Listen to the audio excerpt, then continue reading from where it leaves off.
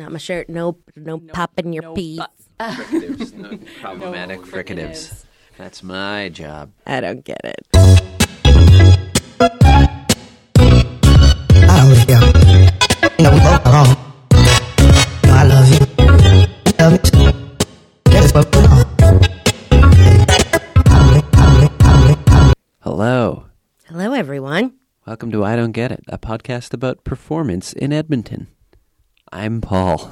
And I'm Fonda. And we have a special guest with us, don't we, Fonda? Yes, we do. We have the lovely Laura Raboud with us. She is a performer and musician in town. And welcome, Laura. Hi. Nice to be here. Yeah, so Laura's going to help us review one of the shows that we saw this week. Laura and I saw. It was the 10th anniversary of the Prairie Dance Circuit. And then we are going to talk about the first offering of Alberta Ballet's new season, which was not the actual Alberta Ballet Company, but a guest company doing the tango. Yes, Tango Fire. And we're also going to talk. I saw the symphony last night for the first time in probably my whole life. So that was great. And I wanted to chat about that a little bit too. Great. Cool. And we will. But let's start with Prairie Dance Circuit. Laura, you were in the Prairie Dance Circuit last year. Yes, I was. I was in a piece that Amber Barotzik choreographed. And it was really great. And I learned a ton. Yeah. And so are you a dancer by trade or? I grew up with dance lessons, but I'm an actor and a singer. And I was hired to actually teach dancers to sing. A lot of Amber's work that we've been doing together is about incorporating sound into movement at the same time. Yeah. Cool. So what was being part of the Prairie Dance Circuit like? I mean, I know you tour to different cities in Western Canada and... It was really an amazing experience. Being around dancers was incredible. They were so calm and they take such good care of themselves. Compared to actors? Yes, compared to actors. A warm up for a dancer is coming gracefully into a room and lying down on the floor and relaxing in a sunbeam, and actors are smoking cigarettes and stuff. Yeah, exactly. Throwing their coffee to the side and being like, "Let's get this show on the road." Yeah, exactly. Script snaps open. All right. Totally. Also, actors are so into narrative.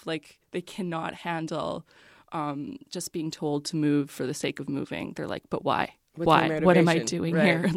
So that was a big struggle to think of performance in a completely different way. Yeah. So, with the experience for you being an actor by trade in your usual performance life, what did you learn about dance? How do you watch it? Do you watch it differently now than you did before? I do watch it differently. I try not to. I try to let the narrative kind of go, and I look more for the aesthetics and the lines and the visual images that they're trying to create with their bodies. Lynn Snelling said, I was saying, "Oh, I'm on a precipice and I feel like I'm going to fall over." She's like, "Or you're standing there rocking back and forth, one of the two, right?" I was like, "Oh yeah."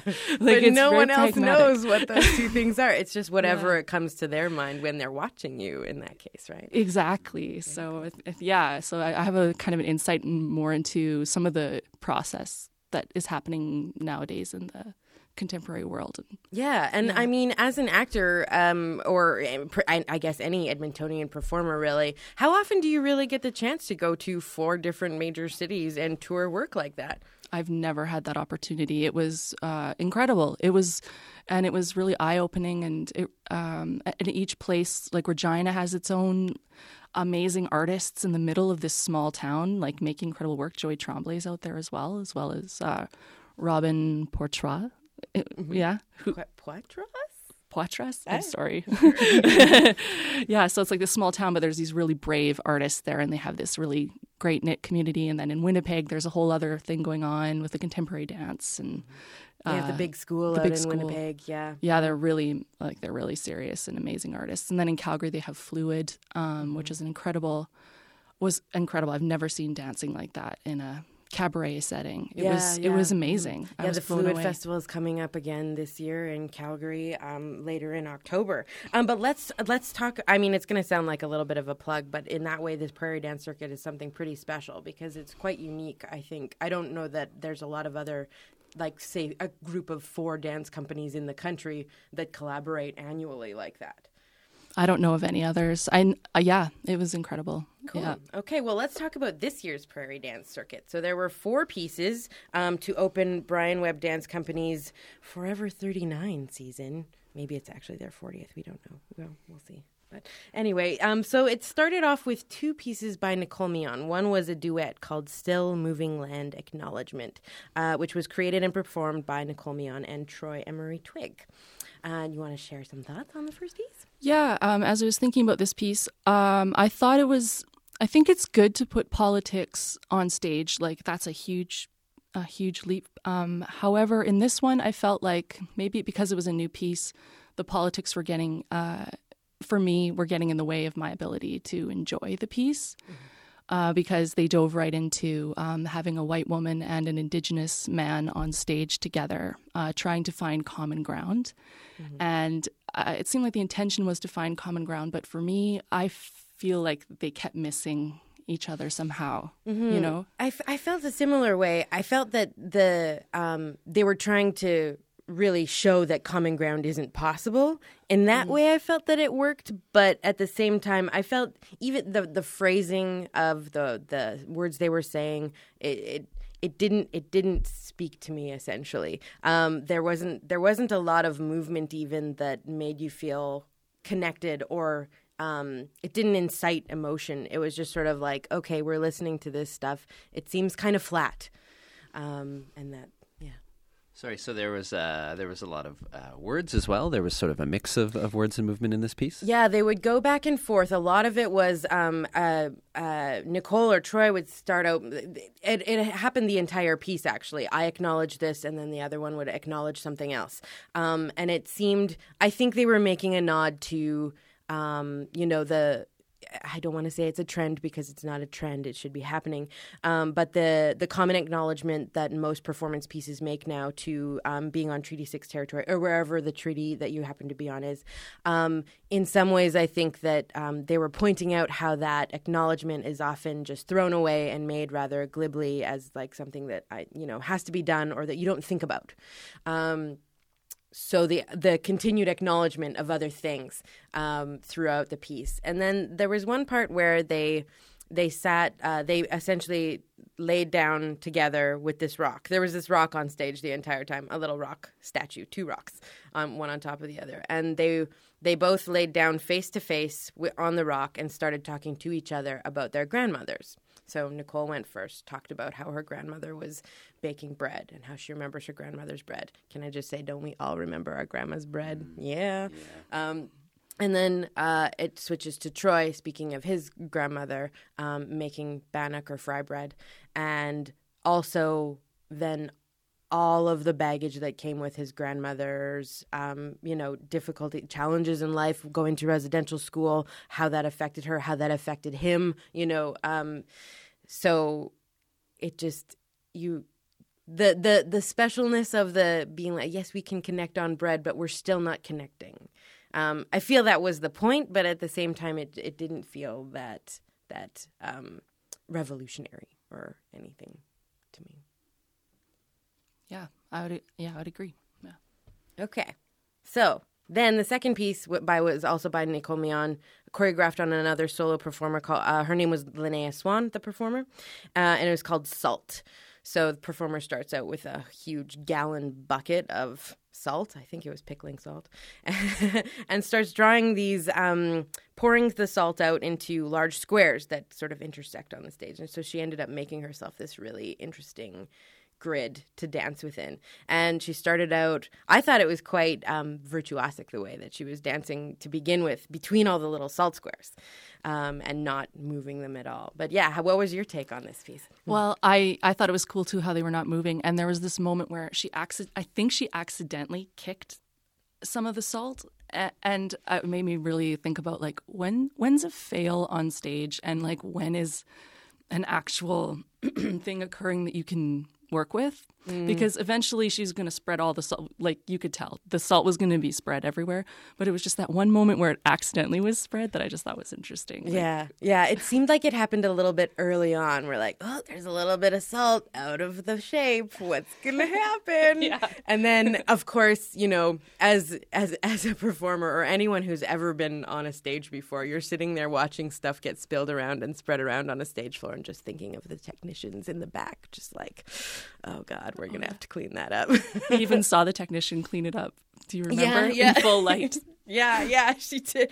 Well, of course, because intermission was after this piece, they had to have it. It took a little too long to clean up. Even though the performer did sweep some of it into a pile, Oh, yeah. there was a large part of salt still left there. That was the other thing. Is like she was sweeping it into a pile, but it wasn't all being swept into a pile. Like it's one of those things where it's so literal that like if it's not actually being swept into the pile, you're like, God, like it's half being swept. It's like theatrically being swept into the pile. Yeah. You And know what I so mean? you're kind of left with this like hanging idea. You're just like, there's still salt on the freaking stage. guys." Exactly. Like, you know? You get obsessed with it. It's But hilarious. visually, I just thought that it was interesting. She was doing these great spins where she would fan her feet and the salt would just go flying. So if you kind of like, you know, as a person used to being on the stage or around the stage, could just let go of the idea of like, oh my God, there's salt everywhere. It looked very cool. Yeah, it did. And she used the salt in her dancing as well, which is amazing. Yeah, and there was such a great image of her. She would at the end of the piece there was a big pile of salt, and she just got as much as she could in her hands,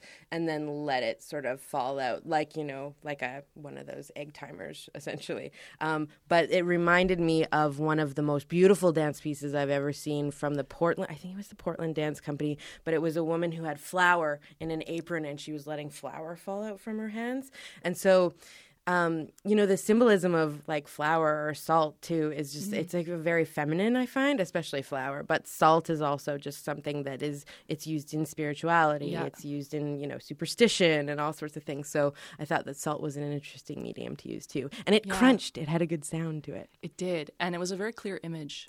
It was very simple, you know, the whole piece. So it came together well in that way. Yeah, aesthetically really enjoyed watching that piece. Yeah. So then the third piece, I'll let you start with that one because I know you really liked it. Yeah, I loved the third piece. It was from Regina and Robin Portoise who said it's called This, and it was part of a bigger piece. And then, but this one we just saw one dancer. So, and she'd worked on it with her husband Edward, who is.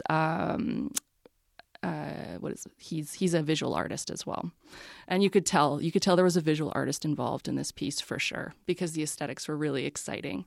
It started with a piece of paper sort of diagonally on the entire stage, like this giant white piece of paper, which I love. I love when a stage is white or like the walls are white. There's just something about that really gets me, you know. It's so strikingly different than the usual black, of course. Yeah. Yeah, and then she came out in these fun fur pants. They were like giant. I love those pants. I know, and she like kind of crawled out. And she had like she looked like an animal at a rave, like from the '90s. That's what she reminded me of, like in a magazine or something. She had the same like weird little ponytails on the top of her head too that were like, she kind of did look like sort of like if the rave was happening in the woods. Yeah, and that made me think like, what are you guys doing in Regina? Like this crazy like dancing and like, yeah, it was like there's something ritualistic about what they were doing as well. And then the music I loved. It was avant-garde Russian music, which I didn't know at the time, but it was just all over the place and so dynamic and percussive, and it would switch, and sometimes she would be like shaking her leg in downward dog to the sound of bagpipes. Yeah, the bagpipes were in there too. It was very, very Nordic, also wild. Yeah. And when she would shake, you know, anytime she would shake, her hair would kind of vibrate, and the fur on the pants would just like go crazy. It looked electric in a way. Yeah. It's pretty neat. Yeah. And then the paper eventually just morphs into this amazing, like gigantic origami. And you could tell it was really planned, like really precise, exactly where she was going to move to make this shape, and then it would just sort of appear, which is pretty amazing. And in the program notes, it says that it's somehow about the calving of an iceberg. So, you know, thinking about the way that the eventual big paper sculpture ended up looking like, I guess it did look like a big chunk of an iceberg that had cleaved off, and there was a little animal trapped inside of it. Oh yeah, she also had a backpack too that She had all these like weird things. Yeah. Oh, the red ribbon. Yeah. Okay, the red ribbon. Oh yeah. Yeah. Well, we did talk about the red ribbon is it was cool, but for me it's like a theater trope. It's like I'm dying, the red ribbon comes out. I'm So, bleeding yeah. from my Yeah. mouth, biting this red ribbon. Like that's kind of what it seemed like. Yeah. But it sounds cool. It was all cool. I had to add to that. It was really It was cool. pretty cool. I like that little creature. And the performer in that one was Krista Solheim. Oh, yeah. Yeah, I thought she brought a lot to it. You know, I didn't really like phase out. Just kind of like watched what's happening to this weird little creature. It was a lot. The movement was very like crawling. Like it was kind of animalistic. She was almost always on all fours in some shape or another. Yeah. And she was really present too for me, like beyond what an actor normally would be on stage. You saw how a dancer can really like fill a stage Yeah. with their She was with presence. the white paper. Like, Yeah. she was on the white paper. It was, yes. And so, okay, well, then the final piece in the prairie dance circuit was Brian Webb's choreography called Portrait. And for this, he was working with local dancer Tony Olivares. And throughout the piece, you come to understand that it's actually sort of a story about how Brian and Tony know each other. So what were some of your thoughts on this one? Yeah, I just liked his rebellious side, how he couldn't take Brian's class. Oh at yeah, first. Tony was just Yeah. a little snarky student in one of Brian's dance classes. Yeah. But then the piece kind of opens up, and then Tony tells some stories, and you realize that there's a whole depth to Tony that you would never know, and that it's quite intense. And then that sort of informed the piece. I really liked how he talked in between dancing. It's kind of like sometimes I think you put too many elements at once. You want like sound, speaking, talking, like all at once, but he really separated it so that it was like a little speech and then a dance. And I thought that was nice. Yeah. I do like how the piece started out just really very much as pure dance. Tony dancing to a piece by the Gypsy Kings, very fast foot movement, really kind of just like dynamic. Tony is a dancer that loves using a lot of space. He's a great extension. He's dancing around the whole stage really quick. And Paul, I think you would really appreciate this. In the middle of the first third, I guess. Okay. Brian Webb stands up in the middle of the audience and starts yelling, "Stop the music! Stop the music!" Tony kind of like slows down, like throws his hands up in the air, and Brian is just kind of like, Tony, is this what we discussed? And Tony just kind of like, yeah, doesn't really have a response. And then Brian says, "How much of this is improv and how much is choreography?" Like something to that effect. And Tony very just sort of like nonchalantly, he's like, I don't know, maybe like 50-50. Great. Amazing. So sort of like that's when you get that sense of like the like mentor or student dynamic, and sort of when you get that it's sort of this piece about them rather than just a piece about movement or something like that. And I think it was kind of about Tony discovering his way and how maybe Brian sort of like egged that on in him, because later in the dance you find out that that's an actual conversation that the two of them had while Tony was in Brian Webb's classes. Yeah, and you said something interesting afterwards, that this is a form that you've seen in Brian Webb's dance. Like, I don't know his style well enough to know, but you said that there is like some really recognizable like Trends. trends in the movement. Like this is the part where you do this, and then this is the part where you do this, and then I don't know. Oh yeah, so total Brian Webb signature. The piece ends rolling slowly on the floor. Nice. Yeah. Paul knows this one. But I think, I saw my first Brian Webb piece about 20 years ago when I was in high school. And he was in a red trench coat and underwear, I think, and ended it in underwear, pretty sure, rolling on the floor. But over the past few years, I'd say in the last maybe 3 or 4 years, what we've seen, especially with the podcast, actually maybe even just in the last 2 or 3 years, is that the work that we're seeing Brian Webb create is very nostalgic and very vocally narrative. Like, he is actually telling stories about his life. And that, I find, Brian will acknowledge himself that he loves to talk, and he did on stage, actually, even at this show. But I think that hearing Brian talk about his life and his process in the setting of a show where you're supposed to kind of like have a button where it ends, that it does really provide a lot of interesting insight into how his whole style and his philosophy about it was created. Forever 39. Forever 39. Yeah, for sure. Well, so yeah, do you have anything else to add, Laura? Well, I just wonder if he's distilled his process of doing personal work in his dance to a place now where he can do that with another dancer, because he had Tony kind of opening up the same way he did in his previous work. But it was almost, I'm interested if it is kind of formulaic, you know, if he is an artist that's sort of returning to the same motif over and over again in his work, and if he's now able to sort of in a formulaic kind of way make his dancers open up personally so that their story then kind of it had this kind of glow, like he'd tell a story and then in the afterglow of the story he would dance to a piece of music, and it was neat. Yeah. And the end, like the last half of the piece was the same song twice. It was called The First Time I Ever Saw Your Face. The first version was by George Michael and the second version was by Johnny Cash. And just remember how different it was, the same song and these two different vocalists, and the dancing, like the end seemed very somber, really not lonely, but kind of sad. Or just like a melancholy nostalgia. And that whereas the George Michael one seemed it was more romantic. There was more youth in it, you know? So you kind of saw that progression of him kind of growing with the piece too. That's sort of an interesting side on just the idea of, especially with dance and contemporary dance, where sometimes there isn't that overt or easily sort of graspable meaning, but when you inject your own personal stories into it in that very verbatim way, it colors the dance in the way that the two songs probably did, where it can give it this sort of tone or that sort of tone, but it sort of gives it a context that often isn't presented in dance and sort of is left for the audience to decide or decipher or whatever it may be. But to sort of overtly give that seems like an interesting way of working in that particular medium of art. Yeah, it's really, as an audience member, it's just a very obvious, like, here, I'm tugging your heartstrings. Here, feel empathy for me. I am a real person. This is my real story. Yeah. So, you know. And it worked for me. Like, I was emotionally connected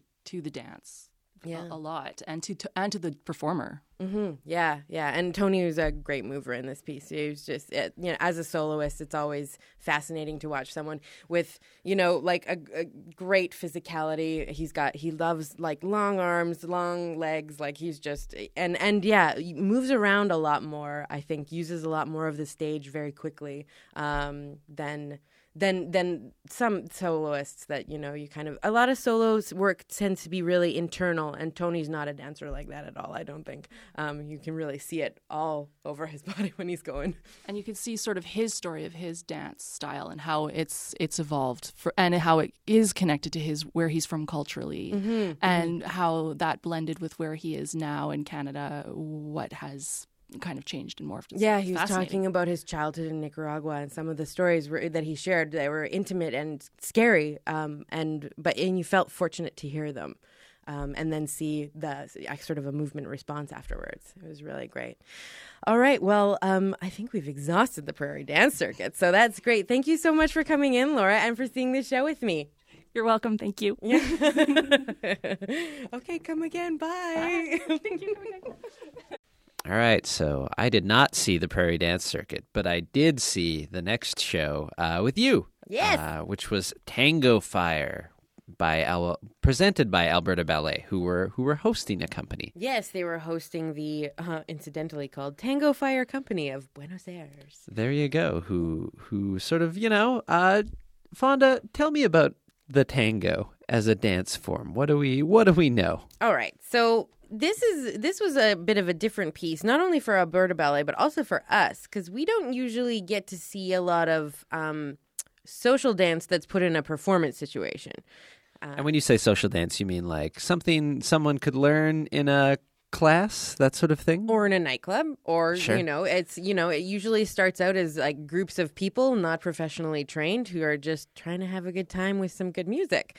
Now the tango is I did not know very much about the tango before this performance. I will be completely honest. I was under the mistaken assumption that it was a lot like flamenco, which it is not. No, although I thought it was interesting that, given that it's interesting that Alberta Ballet is hosting this and putting it on, they had a little thing about what to watch for in their program, which was an interesting sort of nod to their audience who may or may not know much about tango. It was like, look for these things, look for The embrace. the embrace, look for the balance, look for how the heels are on the dance floor, things like that, which was sort of just an interesting exercise in sort of preparing your audience for something they may not know much about. Yeah, and I mean, I love learning. I think of myself as a perpetual student, so I really appreciate when someone says, okay, you know what? Watch for the way that their chests are so close together so that they can keep their legs further apart, because their legs were moving like mad in this show. And the lunges were also just it's a very characteristic part of the tango. So yes, huge extensions. And they even made a bit of a joke at the very beginning in the first piece as to like how far their legs were kicking out behind them. Oh yeah, dude got kicked in the junk Kicked for in the comedy's junk from sake. behind. Yeah, in an incredible extension. Yeah. And of course, then the comedic. They started out in sort of like a bit of a kind of parlor type scene. Yeah, it was sort of like the skeletal story or framing of this whole show, or at least the first half of it was like, it's dance night at this club. The band is on stage. There's a live band for the whole show, and then it's sort of like everyone's showing up to dance and finding their partners and pairing off and doing these incredibly complicated from the waist down moves, which isn't to say they aren't complicated upstairs as well, but it's sort of the legs that are doing the bulk of the movement and the flippy sort of turns and the windmilling, as Yeah. it appeared, the windmilling from the waist down. Yeah, it was really about like from the knee down largely. Although the women's legs were really strong. Of course, they're like doing full splits, leg on the shoulder of their partner. I was most impressed, I think, watching the duets. There were 4 couples in the piece, or 5, I think, actually. Yeah, and one thing you pointed out that I didn't notice off the top is that every couple sort of remains the same in tango, or at least in this company. It's like everyone's got their dance partner, and that doesn't mean there aren't some dances where they switch it up, but especially in the second half, which we'll get to in a bit. It was like everyone and their partner have their sort of like set partnership and do their thing. Yeah, even their bios in the program are done together. So it's kind of what it makes me think of first is like, figure skating, like ice dance or something. Like you have your partner, and that's how your career goes. And a lot of them are very storied and awarded in international ballroom circles for their talent with the tango. So I think as a part of dance culture, it's a type of company that we haven't really had a lot of experience with. Right. So what stood out, Fonda? What were things we noticed? What were things we found most particular about Tango Fire?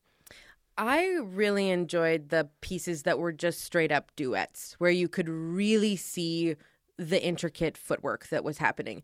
I always say that I like to watch the feet, just because I feel that that's one of the keynotes for me as a dancer, where I'm just like, that's skill. Not a lot of people watch the feet. They watch the pretty hands and faces, and but yeah, the feet in this were actually definitely the feature, and seeing it in the duets as opposed to the parts where they were all in groups, or where the 5 couples were dancing together. It was much easier to see the intricacy and the skill and the speed with which they were really moving at. So what did you notice when you did watch the feet in this case versus other cases? How does watching the feet in tango differ? So these ones, it almost seems a little bit like sparring between the two dancers. Their legs would kick in between and outside each other's legs. The stepping in tango is something really different that I honestly didn't know anything about. But normally in social dance, you'll sort of mirror each other. Okay. But in tango, they seem to actually be almost always walking around each other. Like kind of, and it's very, very gendered. That was one of the things that you noticed. It was this, the female partner is almost constantly just cued by the male partner. Right. There's there's the masculine element and the feminine element of tango. And it was in those duets, it was really enjoyable to watch, particularly in the first half and the first couple in the second half. They all had their own sort of different flavor and style, things they were good at. I really enjoyed some of the lifts because they're a very different kind of lift. They're all sort of lifts by momentum. Okay. So, and I guess in that way, it's also similar to like pairs figure skating or ice dance, where, you know, like the motion ends up becoming someone flipping around their partner. Whereas the rest of the dance is super staccato and they actually kind of like pause and shift very quickly. So seeing those huge sort of sweeping momentous lifts was very different than a lot of the kind of like choppy footwork that was happening. Great. And then and in the second half, the first half sort of had that loose narrative. We saw some groups, we saw some couples, but the second half it was all about the couples, and everyone got their like cool special move and their solo that was sort of like, this is the bit we do, or do in this show. Every couple got sort of like a feature bit, and then it started to get kind of Vegas-y. What do you mean when you say kind of Vegas-y, Fonda?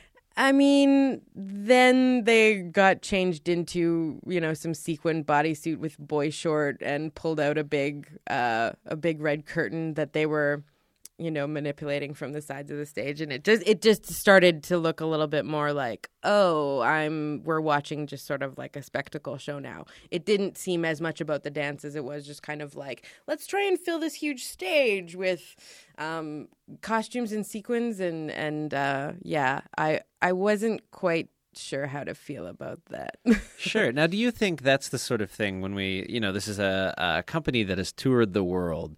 Is that the sort of thing a company like this almost needs today to sort of make that international splash? Is not just like good footwork, literally, and good tango, but to really get around to have that sense of spectacle and to be able to dazzle an audience sort of above and beyond just movement. Because it certainly worked. The audience was certainly hooting and hollering. Into it, yeah. And I think that's a really good question, because the only other sort of, you know, like major internationally successful dance touring thing of, you know, sort of like a very culturally isolated dance that I can think of is Riverdance. Right. And of course, Riverdance was very spectacle-y and sequin-y and that kind of thing. They did have live musicians. They had a lot more dancers, of course. It was a much bigger production. But yes, maybe it is something that they do need. And maybe this kind of production is something that Alberta Ballet also needs to sell a whole bunch of tickets to an audience that probably maybe wouldn't go to a traditional, you know, Sleeping Beauty or Cinderella type ballet. Right. It's sort of like, and if you're going to approach tango, it's like, oh, this is the tango. You're going to see tango, but you're also going to see a huge spectacle side of it as well. Like some of whenever a sort of couple had its cool move, it was like some of those moves were stunning. There was one where, you know, based sort of on momentum, someone was like flipped upside down and then held upside down. And sort of like there was a pause there in this sort of incredible moment of like control and precision. There was a lot of like incredible pulling people through and then sliding far on your leg and floor, you know, grabbing at just the right moment and things like that. So there were these sort of incredible huge moments, but I totally agree. It suddenly the tone became very spectacle-y. Very just kind of like, this is a show that you could go see in Las Vegas or maybe New York or wherever you like. But yeah, it did seem just super playing to the showmanship of it and not as focused on the dance. And as a dance geek, I was just kind of like, can we just see some more of the fast footwork? That would be great. But, you know, I'm not every audience member. So Totally. It's also maybe interesting to acknowledge the show we saw. Someone was absent from the band. There was so it's this 3-piece band on stage where it's like a big double bass and like a squeeze box. And a pianist and a violin. And there was apparently also a vocalist who due to illness couldn't do the show that we saw in Edmonton, which is strange because I feel like, and maybe the band sort of has their contingency. This is a bit more focused version of the soundtrack, but it wasn't that I couldn't necessarily feel where their absence was, which is, I guess, either a testament to the band or the show itself. But I didn't notice. It was like, oh, and this is clearly where there would be like the vocal line. break, right? Yeah, like they cover whatever it was. The piece flowed together really well. I would have loved to see what the vocalist would have added. Also, the musicians themselves were great. There was a whole extended bit in the second half where the four musicians were playing, and they all kind of each had a bit of a solo feature, and it was fantastic. Yeah, and they would also cover costume changes with sort of just vamping on stage, but they were obviously, there's a reason they get to tour with the International Tango. They're all very, very good at what they do. Yeah. One of my favorite parts was actually at the very end, even after the curtain call, they did a little bit of a button where it was kind of an encore, and one of the lead female dancers dragged out, his name was Hugo Sattore. He was the guy playing the little squeeze box, which is called a bandoneon. It's kind of like a tiny accordion, or like a half-size accordion. But she pulled him down from his musician's spot and did a little bit of dancing with him. And what was really neat was that she started doing some very slow, very sort of playful footwork that you didn't see at all anywhere else in the dance. It was funny. That was great. Yeah, after the show where the footwork was so fast and flying, it was sort of like it's like, and this is the starting steps of that. Like maybe he's learning on this tour, This and they're is our just giving him musician. We're going to be gentle with him. Yeah. But yeah, it was very playful and fun, and sort of a nod to some of the complexity they'd done earlier. Which was cool. Yeah. Yeah, well, I think that was essentially Tango Fire. Where the next thing we're going to see with Alberta Ballet is Dangerous Liaisons in November. I think. And Fonda, you wanted to talk about one more thing today. Yeah, last night I went to the Edmonton Symphony Orchestra at the Windsor Centre, and I have not, in all honesty, been to the symphony probably since I was in elementary school on a field trip. Okay, and it was a great evening. It was part of their Saturday Masters series, and the soloists were harp and cello. The cello soloist, his name is Stefan Tetrault, little wonderkind. He's 24 years old. He was playing a $6 million Stradivarius cello that was apparently a really, really big deal when it was gifted to him. But his solo was incredible. And, cello is just a fantastic instrument. I've always really enjoyed string music. And it was great to watch also because I got what I thought were like the super cheap, awful seats. I was sitting right in front, way, way to the right. I could see a direct line, though, to the soloists and to the principal violinist, who was also fantastic. Just watching how the body language in the symphony that I took for granted before, that there wasn't really much. But seeing the body language between even the conductor and the principal violinist was just incredible. So what did you see? What stood out about that? So there are certain I know nothing about what conductor's body language means, but there is a system to it. Yeah. There's, they're working with breaths, and they're trying to make sure that everyone is that everyone is performing in the way that they're supposed to. Right. They're not just the timekeeper. They're also sort of gesturing and giving emphasis and tone and sort of focusing these sort of elements. Yeah. And I didn't really realize how much animation there was to what a conductor is doing, particularly in the face, and even, not just with the baton hand, but the other hand. The conductor, the guest conductor that was there this time, his name was Jose Luis Gomez. And he was just, most of the audience could only see him by the back, but because I was in this cheap seat so far to the side, I could actually see his face and up one nostril. And it was, and there was flaring, like there was aggression and sweetness and, a lot of communication in his face with individuals in his orchestra. And I want to learn more about it. I want to go to the symphony again. I thought it was fantastic. There was a thing that happened a few years ago at Culture Days that I went to with my friend Sydney. And it was sort of, you got to sit in on the ESO's rehearsal. So before their show, You got to watch them rehearsing with Bill Eddins at the time, who was the conductor.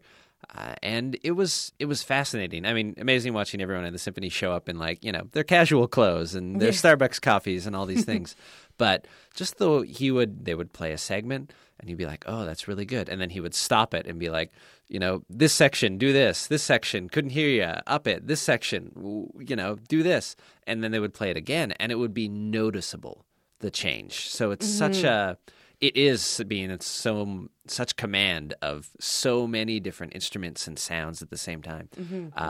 It's fascinating, and also a world I know almost nothing about except for that one instance. Yeah, and it is very much like directing a play. They are taking direction, even though there's notes on a page. They can be played in a number of different ways. Of course, right? It's like if a director was directing a play live from the audience while you were watching, without using their words, but gesture and their own body language. Yeah, of course there's a script, but there's also, everything that the live people that are there bring to it. So, yeah.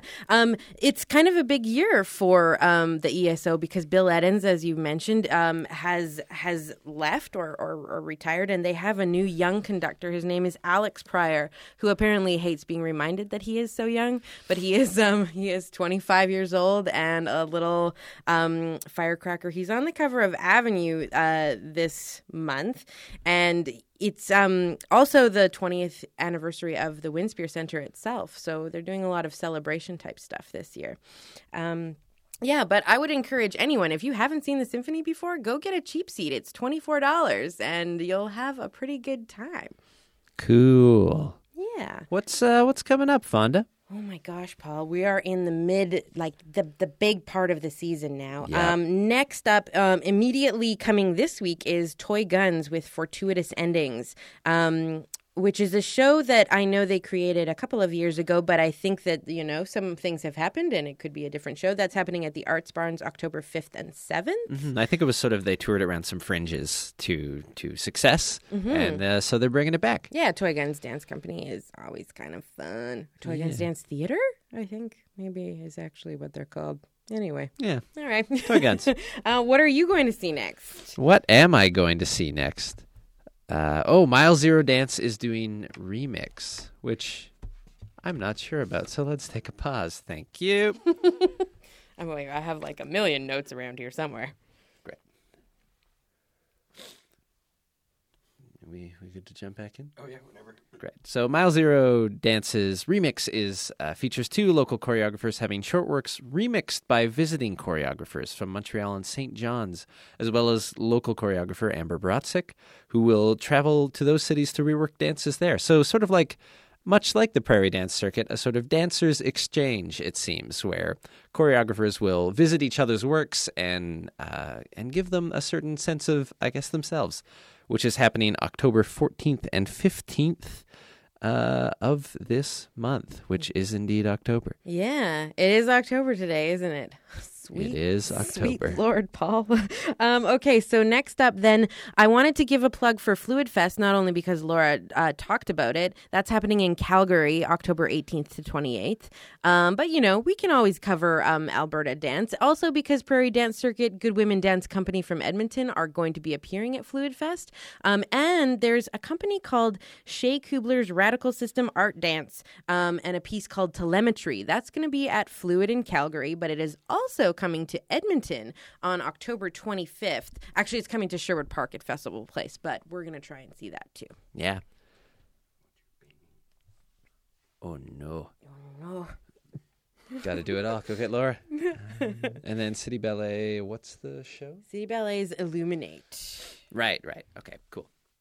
And then coming up is City Ballet's Illuminate from October 27th to 29th, which is, I believe, their first work of the season of 3.